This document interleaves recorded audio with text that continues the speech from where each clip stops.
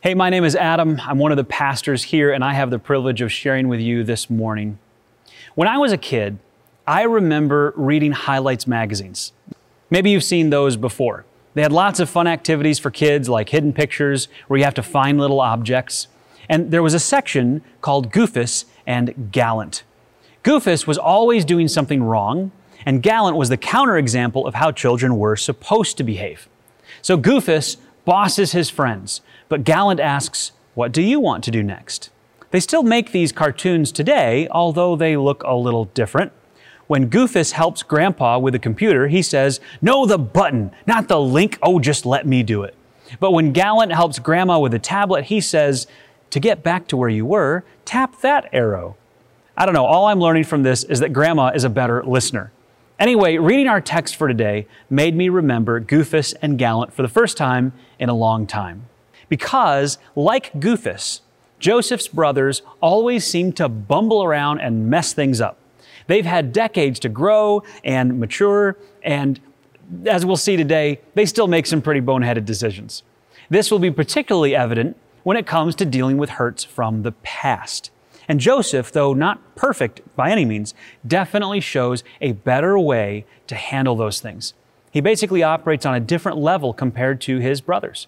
Years of challenges and overcoming adversity have made him a mature man of God who knows how to keep the main thing the main thing. He has learned how not to allow the hurts of the past define who he is now. He knows the secret of being an overcomer instead of a victim. But there's no doubt Joseph was a victim. Kidnapped by his brothers, sold as a slave, he worked hard and grew in his position in Egypt, but was accused of a crime he didn't commit and thrown into prison. And after helping a prominent prisoner, that guy didn't help him in return for a long time. When Joseph finally got out of prison, he was made second in command of all of Egypt by the Pharaoh because he demonstrated great wisdom. Joseph's life is a tale of ups and downs. It's the story of a man whose life was interrupted over and how he learned and grew through those experiences. And I hope you've learned a lot from our study in Joseph, because this is our last week. Next week, we're starting a new series called The Power of Small, how little things can make a big difference. And for this series, all of our pastors collaborated to design it together, and each pastor will preach 1 week. So make sure you join us next week as we kick that off. Today, we wrap up the Life Interrupted series with the last chapter in Genesis, chapter 50. And reading the previous chapters, you might think the story was over already. After all, Joseph has already revealed his identity to his brothers. Everything's cool now. He moved them to Egypt to live together. It's been 17 years since then, and all that stuff about kidnapping him and almost killing him and selling him off as a slave is just water under the bridge now, right? Wrong. Joseph may have moved on, but the brothers haven't. Now, to give you some context between last week's message and this week's message, there are two main developments. One is that Jacob, Joseph's father, has a lengthy conversation with his sons and prophesies a blessing over each son. The second is that Jacob passes away and Joseph and the brothers take his body back to Canaan to be buried with his ancestors. Joseph was so well respected that all of Pharaoh's officials and senior officers went with Joseph and his family to pay their respects to Jacob in Canaan. And it was quite a caravan, with all the Egyptian chariots going with them. They held a solemn but impressive funeral service in Canaan for 7 whole days. The local people were so moved by how much these Egyptians mourned that they renamed that place Abel Mizraim, which means the mourning of Egypt. And then the group began the long journey back from Canaan. It probably took them about a month or so. And obviously they would stop along the way and camp at night. And I'm sure they had some great conversations reminiscing about their dad. When they returned to Egypt, they went back to their homes and their jobs. But Joseph's brothers started acting all weird. Somehow they got it into their heads that maybe, just maybe, Joseph was faking it this whole time. For 17 years. What if Joseph secretly hated them and was just being nice because dad was around? What if now that Jacob was gone, Joseph would unleash his vengeance on the other brothers and make them pay for what they did to him? So open up your Bibles to Genesis chapter 50, verse 15. But now that their father was dead, Joseph's brothers became fearful. Now Joseph will show his anger and pay us back for all the wrong we did to him, they said. Now let's talk for a minute about what made them think this. We know Joseph put the past behind him years ago. He forgave his brothers. He made it very clear to them that not only would he not judge them for their sinful actions, but he believed that God was at work in all of this in spite of their sinfulness to bring about something positive. He told them 17 years ago, don't be angry with yourselves. God sent me here ahead of you to protect you from this famine. And that's a pretty incredible statement, don't you think? From a man who was betrayed and nearly killed and sold off as a slave by his own family. It just shows the incredible character of Joseph and his trust in God. But the other brothers, haven't fully moved on. They hold on to the guilt from decades ago, and they wonder if Joseph is holding on to a grudge. So they sent this message to Joseph. Before your father died, he instructed us to say to you, please forgive your brothers for the great wrong they did to you, for their sin in treating you so cruelly. So we, the servants of the God of your father, beg you to forgive our sin. Now, I have two problems with the actions of the brothers here. Can you guess what they are? First, they did this through a letter. That's like texting someone that you're breaking up with them. They didn't have the decency and the maturity to do this face to face. We know Joseph was okay with talking with his brothers. He welcomed them with open arms into his palace. He moved them to Goshen so they could be near him and spend more time together. But in their cowardice, they send this important message instead of asking to meet and talk in person. And the second problem is that this message is almost certainly a lie. And here's why I think that. Joseph was with his father in the days leading up to his death. In Genesis 47, Jacob had a heart-to-heart with Joseph about burying him in Canaan instead of Egypt. Jacob made him swear that he would honor this request after his death, and Joseph agreed. A little while later, Joseph came again with his two boys, and Jacob prophesied about what would happen with his sons and Joseph's sons. He blessed Joseph's sons, but they had a little disagreement about that, and they had to talk it out. And Jacob told Joseph that eventually the whole family would move back to Canaan, and his brothers' families will each get a portion of the land God promised to their family, but Joseph's family will get a double portion. So here's the thing. Jacob had plenty of time to make requests, give instructions, prophesy about the future, and ask Joseph to make some promises. But not once did Jacob say anything like, hey, Joseph, I don't think you've really forgiven your brothers completely, so please do that after I'm gone and don't hurt them. So when the brothers send this message to Joseph, it's all a lie. And Joseph knows it has to be a lie. There's no way his dad would have thought this and not told him.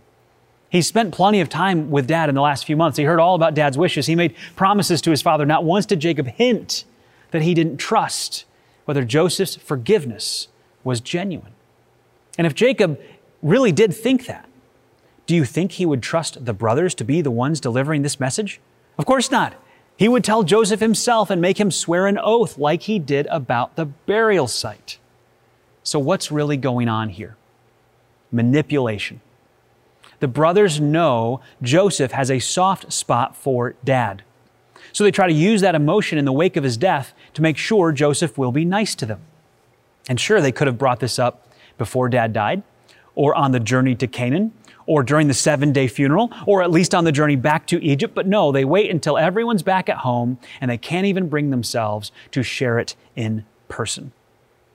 Even if they needed to send a message to schedule an appointment with him or something like that, they should have asked for a meeting and said, hey, Joseph, I know you said not to worry about this, but we still feel really bad about what we did to you. And we just want to let you know that we still feel guilty and want to make sure that you know how sorry we are for how we treated you. We love you. And we and our families will support you and have your back for the rest of our lives. Now, wouldn't that be a much better thing to say? But here's what I think Joseph heard in their message. We don't trust you. Dad didn't really trust you. He told us to tell you not to hurt us. And Joseph knew it was all a lie, but it hurt him deeply. And that's why we see in the very next verse, when Joseph received the message, he broke down and wept. Why did he weep? I think he wept because after all these years, his brothers still don't get it. And they still don't trust him. They think that inside he's been holding on to bitterness this whole time. He thought they had good relationships. The past was in the past, and he's just now realizing that maybe things aren't as good as he thought they were. You know what that's like, right? To be blindsided by someone when you thought one thing about the relationship and then they reveal to you that they had a completely different understanding of the relationship this whole time. You thought this was going places and they thought you were just friends. You thought everything was fine and they thought you had been drifting apart. You thought you both put that issue behind you and then you learned they still think about it a lot. You thought you had developed trust and transparency and they've been hiding something from you for a long time. You thought you could always be real with each other, and then you get the sense that they are trying to manipulate you and not telling you what they really mean. The assumptions we make in relationships are sometimes the things that hurt us the most. The broken trust and the feeling that we were misled all along hurts worse than the individual instance that reveals it. But here's the thing. You can't control how other people act in the relationship, but you can control how you respond. A lot of times we make things much worse because we respond to hurt in the wrong ways. And that's exactly the choice that Joseph now faces. If he responds out of his hurt, he may actually verify the concerns his brothers have. But if he responds out of love, he can look past the manipulation and the distrust to see brothers who are still immature, but relationships that can be restored. So Joseph wept over the message. And then I think he sent a response inviting them to come to his palace, because in the next verse it says, "Then his brothers came and threw themselves down before Joseph. 'Look, we are your slaves,' they said. And Joseph rolled his eyes." I mean, the Bible doesn't actually say that, but wouldn't you? Come on, guys, this is a little ridiculous here. We've been over this before. I'm not trying to make you slaves. I'm trying to love you and care for you and protect you and your families. But Joseph's response here is like a master class in dealing with hurt caused by other people. He's going to make 3 short statements, or at least it's condensed in the written form in Genesis. And these are 3 things that I think are the keys to getting past our hurts. How are you doing at getting past your hurts? Maybe it's something someone said to you that cut you to the core. Maybe it's losing a loved one. Maybe it's not getting the position you wanted. Maybe it's a lifelong dream that never came true. Maybe it's an accident or an illness that changed your life. Maybe it's not getting to do some of the things this year that you were really looking forward to. Maybe it's feeling rejected or ignored by some people you want to connect with. Or it could be that, like Joseph, you've had many big things hit you hard in the last year or 2 that just seem unfair. There are 2 main ways that you can respond. You can allow yourself to be defined by your hurts, or you can define yourself by your relationship with God. When you allow yourself to be defined by your hurts, you live life as a victim. You may think about those hurts a lot. You might even talk about them a lot, and so you live your life interpreting everything through that victim lens. But there's another way you can respond, and that is by being an overcomer. An overcomer responds very differently to the hurts life brings. And that's not to minimize those hurts. I know you have faced challenges that are devastating, and there is a time to grieve those painful experiences and process them with other Christians and a counselor maybe, if that's appropriate. But isn't it true that sometimes we just struggle with those things continuing to affect our whole lives? Like a cloud of negativity that follows us around. Well, Joseph didn't do that. And he thrived because he didn't do that. And I know you want to thrive. You don't want to think about your past hurts every day.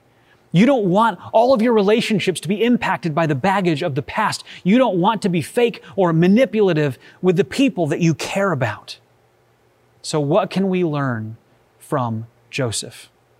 First, Joseph replied, "Don't be afraid of me. Am I God that I can punish you?" It's such a simple question, but so profound in its meaning, because isn't it the opposite of the way that we think when someone hurts us? If someone does something that hurts you or hurts someone you love, which hurts you, isn't your first reaction to want to hurt them back? Now, as Christians, we know we're not supposed to do that, right? So instead of acting out in revenge, we do something that is maybe even worse. At least acting in revenge would be honest. What we often do is just add a footnote on that person in our file of them. We make a note of what they did that wronged us. And now every interaction that we have with them is a reminder of that thing. Everything they do comes with an asterisk next to it. You know exactly what I'm talking about, right? Because there have been times when you saw something good happen to someone that's got a footnote in your file, and you get angry because you still hold on to what they did to you. They may or may not even know about it. And when someone with a footnote in your file does something objectively good, aren't you tempted to find something bad about it? And hey, I struggle with that too. A lot of times, the first thing that pops into my head is the footnote, and then I have to correct myself. Joseph didn't hold on to that stuff. He said, "I'll let God worry about that." And if you're looking for freedom in this area, turning these things over to God is incredibly freeing. You don't need to carry that burden around. And God doesn't want you to. Let Him worry about what's fair. Romans 12 says, "Bless those who persecute you. Don't curse them. Pray that God will bless them. Be happy with those who are happy and weep with those who weep. Live in harmony with each other. Don't be too proud to enjoy the company of ordinary people, and don't think you know it all. Never pay back evil with more evil. Do things in such a way that everyone can see you are honorable. Do all you can to live in peace with everyone. Dear friends, never take revenge. Leave that to the righteous anger of God, for the Scriptures say, 'I will take revenge. I will pay them back,' says the Lord." Instead, if your enemies are hungry, feed them. If they are thirsty, give them something to drink. In doing this, you will heap burning coals of shame on their heads. Don't let evil conquer you, but conquer evil by doing good. Joseph starts with the understanding that resentment only hurts you, and revenge is up to God. Resentment only hurts you, and revenge is up to God. What would it look like for you to practice that? For you to truly hand those things over to God and stop worrying about them, to stop dwelling on them and just trust the outcome to God. The second thing Joseph says is just as important. He says, "You intended to harm me, but God intended it all for good. He brought me to this position so I could save the lives of many people." There is something Joseph understands here that I think we know to be true in our minds, but we don't often think about it in this way. What Joseph understands is that the things that happen to us in life can have two different motives behind them. There's the human motive and the divine motive. When it comes to things that hurt us, sometimes the human motive is evil. Sometimes it's just ignorance. Sometimes it's just a preference or judgment call that we don't like. For what Joseph's brothers did, there's no doubt that their motives were jealousy and their intention was to harm him, and that was evil. But Joseph has learned that there were two motives involved in this, because God allowed these things to happen and even used them and worked through them for His own purposes. Now, that does not remove the culpability of the brothers. We can't say that because God chose to use this horrible act against Joseph, that what the brothers did was actually morally pure because God used it. No, they were still wrong. Now, sometimes it's helpful to imagine what else could have happened. What if the brothers had been faithful to God back then? What if Reuben did a better job leading Simeon and the other brothers away from hurting Joseph altogether? Could God have still brought Joseph to Egypt? Absolutely. There are countless ways that God could have accomplished His purpose had the brothers shown more character. But since they were going to do something evil, God worked around their evil actions to bring about something really good. The same thing is true for Joseph in Egypt. What if Joseph had decided as a slave that he wasn't going to work hard? Even though God blessed him and made him prosper in everything he did, what if Joseph just got lazy and discouraged, decided to do the bare minimum just to get by? Could God have raised up someone else to interpret Pharaoh's dreams and save millions in Egypt and save Jacob's family in Canaan? Absolutely, He could have. I know it's a little bit of a ridiculous question because God knows what everyone will do. So He knows that the brothers will choose evil over good. He knows that Joseph will choose good over evil. But the point is this: they still made their choices and are still responsible for their actions, even if God used them ultimately to bring about something good. And Joseph has learned this principle, and it has basically unlocked a higher level of understanding for him of how life works and how God works in our lives. And here is the principle in a nutshell. Since God is in charge, what people do to you with evil motives, God allows with divine purpose. Since God is in charge, what people do to you with evil motives, God allows with divine purpose. I know this can be a really hard thing to accept. And sometimes we wonder, why would God allow evil to occur? And how could any divine purpose be in this thing that I'm experiencing? But here's what God says in His Word. Dear brothers and sisters, when troubles of any kind come your way, consider an opportunity for great joy. For you know that when your faith is tested, your endurance has a chance to grow. And over in Romans, we know that God causes everything to work together for the good of those who love God and are called according to His purpose for them. When you really believe this, it enables you to have freedom in your life that many people never experience. The freedom from holding grudges. The freedom from being defined by what other people did to you. The freedom from living life as a victim and to live life as an overcomer. So we've seen now that Joseph is not holding on to bitterness or planning revenge. And we know that Joseph understands that God uses the bad things that happen to us for His purposes and ultimately brings about good. So how then will Joseph respond to his brothers and their lack of trust, their manipulation, and their bumbling of this whole apology thing? Here's what he says: don't be afraid. I will continue to take care of you and your children. So he reassured them by speaking kindly to them. You know what's so amazing here? Joseph now has a whole new reason to be hurt because of these guys and their lies and their manipulation, using his own dad. He could have started lecturing them on how they did this all the wrong way. Or he could have actually let some of that distrust and animosity rise up in his heart because of how they handled this. But he is so mature that he's able to look past all of that and be incredibly good and kind to them. Remember that verse we read earlier from Romans 12? It's verse 21. Don't let evil conquer you or overcome you, but conquer or overcome evil by doing good. Joseph has learned to counter evil, not with more evil, resentment, or grudges, or payback. He has learned that the best way to counter evil is with good. He said many more kind things to them that we don't even know. Moses just says he continued to speak kindly to them. So here's the principle. Following God means responding to hurt with kindness. Following God means responding to hurt with kindness. Now, I want to repeat all three of these for you, but I'm going to do it in the form of questions that you can ask yourself. And I'm just going to challenge you. Be really honest with yourself right now. Who are you holding resentment against? Who has hurt you in some way? Maybe they don't even know it, but you just keep that footnote of bitterness in your file on them. It's often said that holding on to bitterness or a grudge against someone else is like drinking poison and hoping the other person dies. Remember that resentment only hurts you, and revenge is up to God. Second question for you.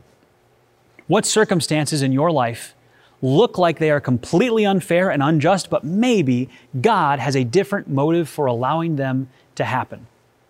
Now, I find that sometimes it's helpful to write down the details of the actions that caused you pain, and then make a list of the ways that God might be able to use that to bring about something good. So the act of imagining the possible good to come out of this, out of something bad, helps us to trust that good things are still possible, to imagine what those are. It's easier to trust that God works all things out for good if we have some idea of what that good might be. That's not to say those things will definitely happen, but just to be aware of the possibility of how might God use this to bring about something good. Remember, since God is in charge, what people do to you, even with evil motives, or that causes you hurt or pain, God allows with divine purpose. And one more question. Has someone done something to hurt you in some way, with or without knowing it, that you have struggled to respond to with kindness? As hard as that is, it's one of the most freeing and personally growing actions you can take. One of the best ways to deal with bitterness in your life is to force yourself to be nice to the person you're bitter against. And not just faking it, but really striving hard to be genuinely nice to them or do nice things for them. And here's why this works so well. It's really hard to continue holding on to bitterness once you've just done something nice for that person.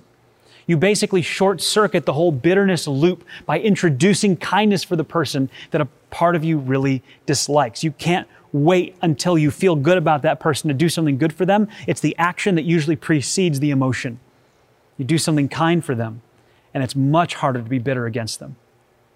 Following God means responding to hurt with kindness. And can I just interject something right here? I don't want to miss any of those thoughts. I don't want to miss those questions. I want you to keep thinking about those. But I just have to say something here because there are some people who may be watching this and it's possible they could get the wrong idea. So I have to give you a quick caveat. It's really important.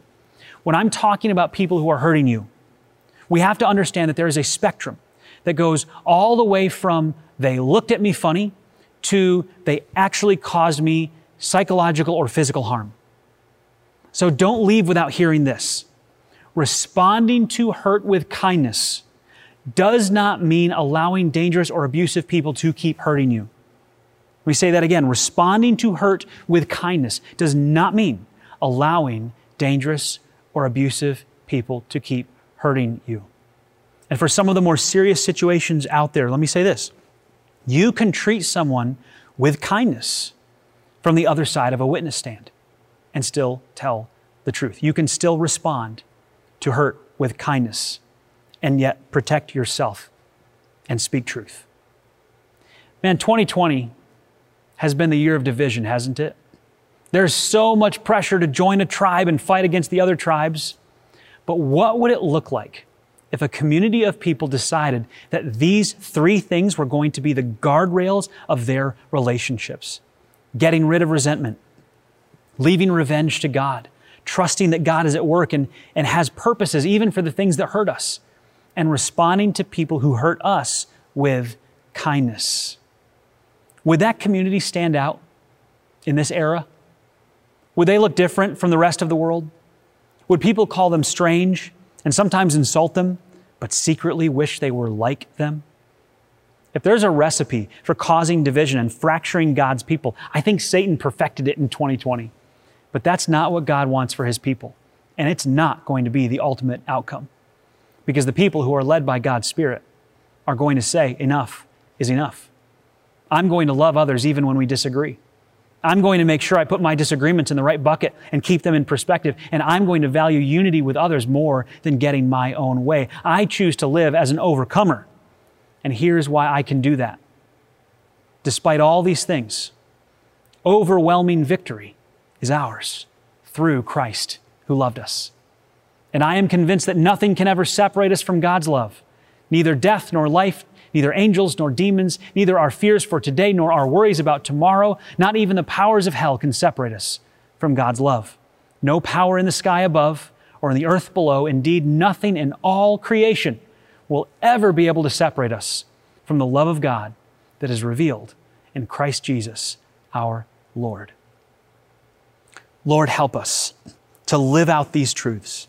Help us to live in unity and harmony with each other. Help us to not hold on to resentment, but to turn that over to You and leave revenge up to You. Help us, Lord, to understand that You have purposes in even the bad things that happen to us, the things that seem so negative, the things that hurt us, and yet You have allowed them for a reason. Help us to keep that in mind, to live our life through that lens and that perspective, and help us, Lord, to repay hurt with kindness, to be good to people that maybe are not so good to us. and to live in such a different way that people are forced to ask the question, man, what is up with them? What is different about them? And how can I get that in my life? And we'll introduce them to you, Jesus. And we pray all of this in your name. Amen.